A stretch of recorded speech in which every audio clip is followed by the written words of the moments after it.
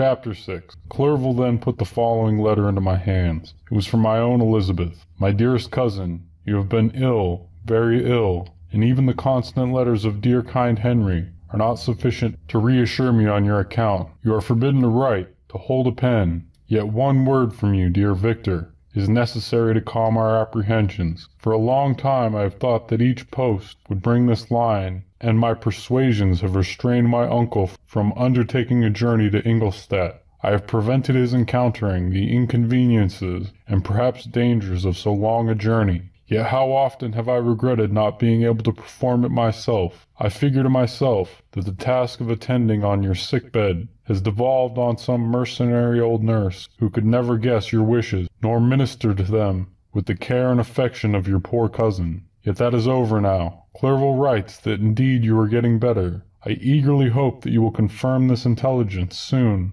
in your own handwriting. Get well and return to us. You will find a happy, cheerful home and friends who love you dearly. Your father's health is vigorous, and he asks but to see you, but to be assured that you are well, and not a care will ever cloud his benevolent countenance. How pleased you would be to remark the improvement of our Ernest. He is now 16 and full of activity and spirit. He is desirous to be a true Swiss and to enter into foreign service, but we cannot part with him, at least until his elder brother returns to us. My uncle is not pleased with the idea of a military career in a distant country, but Ernest never had your powers of application. He looks upon study as an odious fetter. His time is spent in the open air, climbing the hills or rowing on the lake. I fear that he will become an idler unless we yield the point, and permit him to enter on the profession which he has selected. Little alteration except the growth of our dear children has taken place since you left us. The blue lake and the snow-clad mountains, they never change, and I think our placid home and our contented hearts are regulated by the same immutable laws. My trifling occupations take up my time and amuse me, and I am rewarded for any exertions by seeing none but happy, kind faces around me. Since you left us, but one change has taken place in our little household. Do you remember on what occasion Justine Moritz entered our family? Probably you do not. I will relate her history therefore in a few words. Madame Moritz, her mother, was a widow with 4 children, of whom Justine was the third. This girl had always been the favorite of her father, but through a strange perversity, her mother could not endure her, and after the death of M. Moritz, treated her very ill. My aunt observed this, and when Justine was 12 years of age, prevailed on her mother to allow her to live at our house. The republican institutions of our country have produced simpler and happier manners than those which prevail in the great monarchies that surround it. Hence there is less distinction between the several classes of its inhabitants, and the lower orders being neither so poor nor so despised, their manners are more defined and moral. A servant in Geneva does not mean the same thing as a servant in France and England. Justine, thus received in our family, learned the duties of a servant, a condition which in our fortunate country does not include the idea of ignorance and a sacrifice of the dignity of a human being. Justine, you may remember, was a great favorite of ours, and I recollect you once remarked that if you were in an ill humor, one glance from Justine could dissipate it, for the same reason that Ariosto gives concerning the beauty of Angelica. She looked so frank-hearted and happy. My aunt conceived a great attachment for her, by which she was induced to give her an education superior to that which she had at first intended. This benefit was fully repaid. Justine was the most grateful little creature in the world. I do not mean that she made any professions. I never heard one pass her lips, but you could see by her eyes that she almost adored her protectress. Although her disposition was gay in many respects, inconsiderate, yet she paid the greatest attention to every gesture of my aunt. She thought her the model of all excellence, and endeavored to imitate her phraseology and manners, so that even now she often reminds me of her. When my dearest aunt died,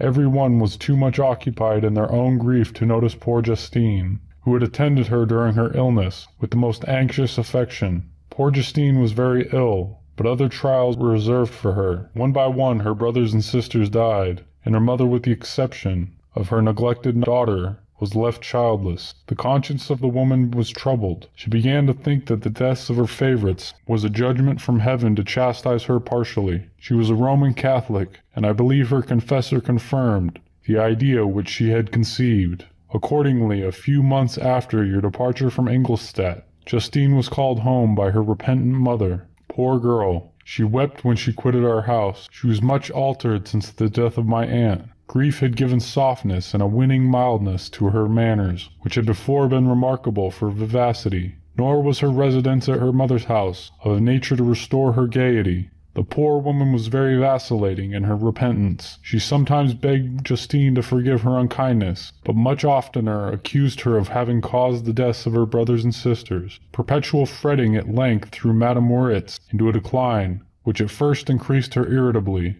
but she is now at peace forever. She died on the first approach of cold weather, at the beginning of this last winter. Justine has just returned to us, and I assure you I love her tenderly. She is very clever and gentle, and extremely pretty, as I mentioned. Before her mien and her expression continually remind me of my dear aunt. I must say also a few words to you, my dear cousin, of little darling William. I wish you could see him. He is very tall of his age, with sweet laughing blue eyes, dark eyelashes and curling hair. When he smiles, 2 little dimples appear on each cheek, which are rosy with health. He has already had 1 or 2 little wives, but Louisa Biron is his favorite, a pretty little girl of 5 years of age. Now, dear Victor, I dare say you wish to be indulged in a little gossip concerning the good people of Geneva. The pretty Miss Mansfield has already received a congratulatory visit on her approaching marriage with a young Englishman, John Melbourne, Esquire. Her ugly sister Manon married M. de Villard, the rich banker, last autumn. Your favorite schoolfellow, Louis Manoir, has suffered several misfortunes since the departure of Clerval from Geneva, but he has already recovered his spirits, and is reported to be on the point of marrying a lively, pretty Frenchwoman, Madame Tavernier. She is a widow and much older than Manoir, but she is very much admired, and a favourite with everybody. I have writ myself into better spirits, dear cousin, but my anxiety returns upon me, as I conclude, written, dearest Victor. 1 line, 1 word will be a blessing to us. 10,000 thanks to Henry for his kindness, his affection, and his many letters. We are sincerely grateful. Adieu, my cousin, take care of yourself, and I treat you right. Elizabeth Lavenza, Geneva, March 18th, 17. Dear, dear Elizabeth, I exclaimed when I had read her letter. I will write instantly, and relieve them from the anxiety they must feel. I wrote, and this exertion greatly fatigued me, but my convalescence had commenced, and proceeded regularly. In another fortnight I was able to leave my chamber. One of my first duties on my recovery was to introduce Clerval to the several professors of the university. In doing this I underwent a kind of rough usage, ill befitting the wounds that my mind had sustained. Ever since the fatal night at the beginning of my labors, in the beginning of my misfortunes, I had conceived a violent antipathy even to the name of natural philosophy. When I was otherwise quite restored to health, the sight of a chemical instrument would renew all the agony of my nervous symptoms. Henry saw this, and had removed all my apparatus from my view. He had also changed my apartment, for he perceived that I had acquired a dislike for the room which had previously been my laboratory. But these cares of Clerval were made of no avail when I visited the professors. M. Waldman inflicted torture when he praised the kindness and warmth, the astonishing progress that I had made in the sciences. He soon perceived that I disliked the subject, but not guessing the real cause, he attributed my feelings to modesty, and changed the subject from my improvement to the science itself, with a desire, as I evidently saw, of drawing me out. What could I do? He meant to please, and he tormented me. I felt as if I had placed carefully, 1 by 1, in my view, those instruments which were to be afterwards used in putting me to a slow and cruel death. I writhed under his words, yet dared not exhibit the pain I felt. Clerval, whose eyes and feelings were always quick in discerning the sensations of others, declined the subject, alleging in excuse his total ignorance, and the conversation took a more general turn. I thanked my friend from my heart, but I did not speak. I saw plainly that he was surprised, but he never attempted to draw my secret from me, and although I loved him with a mixture of affection and reverence that knew no bounds, yet I could never persuade myself to confide in him that event which was so often present to my recollection, but which I feared the detail to another would only impress more deeply. M. Krempe was not equally docile, and in my condition at that time of almost insupportable sensitiveness, his harsh blunt encomiums gave me even more pain than the benevolent approbation of M. Waldman. D.N. the fellow! Damn the fellow, cried he. Why, M. Clerval, I assure you, he has outstripped us all. A stare if you please, but it is nevertheless true. a youngster who but a few years ago believed in Cornelius Agrippa as firmly as in the gospel, has now set himself at the head of the university, and if he is not soon pulled down, we shall all be out of countenance. Continued he, observing my face, expressive of suffering.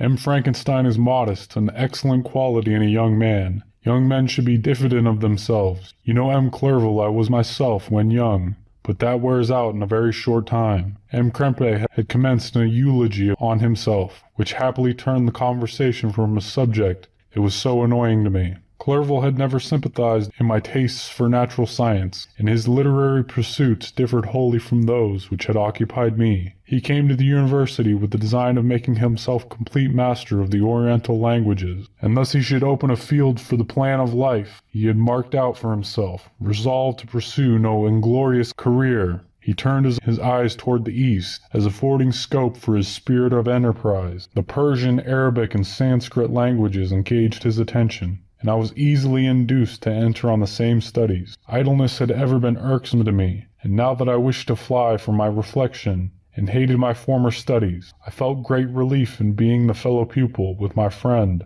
and found not only instruction but consolation in the works of the Orientalists. I did not, like him, attempt a critical knowledge of their dialects, for I did not contemplate making any other use of them than temporary amusement. I read merely to understand their meaning, and they well repaid my labors. Their melancholy is soothing, and their joy elating to a degree I never experienced in studying the authors of any other country. When you read their writings, life appears to consist in a warm sun and a garden of roses, in the smiles and frowns of a fair enemy, and the fire that consumes your own heart. How different from the manly and heroical poetry of Greece and Rome. Summer passed away in these occupations. My return to Geneva was fixed for the latter end of autumn, but being delayed by several accidents, winter and snow arrived. The roads were deemed impassable, and my journey was retarded until the ensuing spring. I felt this delay very bitterly, for I longed to see my native town and my beloved friends. My return had only been delayed so long from an unwillingness to leave Clerval in a strange place before he had become acquainted with any of its inhabitants. The winter, however, was spent cheerfully,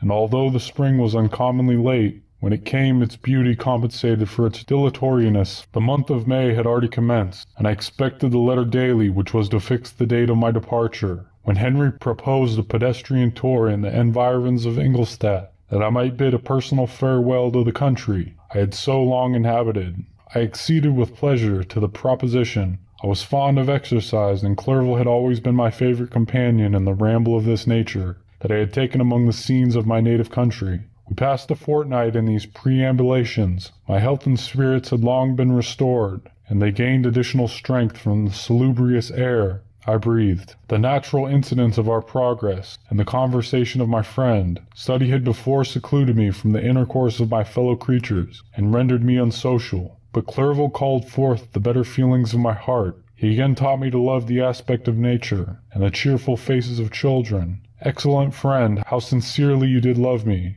and endeavor to elevate my mind until it was on a level with your own. A selfish pursuit had cramped and narrowed me, until your gentleness and affection warmed and opened my senses. I became the same happy creature, who a few years ago, loved and beloved by all, had no sorrow or care, when happy and inanimate nature had the power of bestowing on me the most delightful sensations. A serene sky and verdant fields filled me with ecstasy. The present season was indeed divine. The flowers of spring bloomed in the hedges, while those of summer were already in bud. I was undisturbed by thoughts which during the preceding year had pressed upon me, notwithstanding my endeavors to throw them off with an invincible burden. Henry rejoiced in my gaiety, and sincerely sympathized in my feelings. He exerted himself to amuse me, while he expressed the sensations that filled his soul. The resources on my mind on this occasion were truly astonishing. His conversation was full of imagination, and very often, in imitation of the Persian and Arabic writers, he invented tales of wonderful fancy and passion. At other times he repeated my favorite poems, or drew me out into arguments, which he supported with great ingenuity. We returned to our college on a Sunday afternoon. The peasants were dancing, and everyone we met appeared gay and happy. My own spirits were high, and I bounded along with feelings of unbridled joy and hilarity.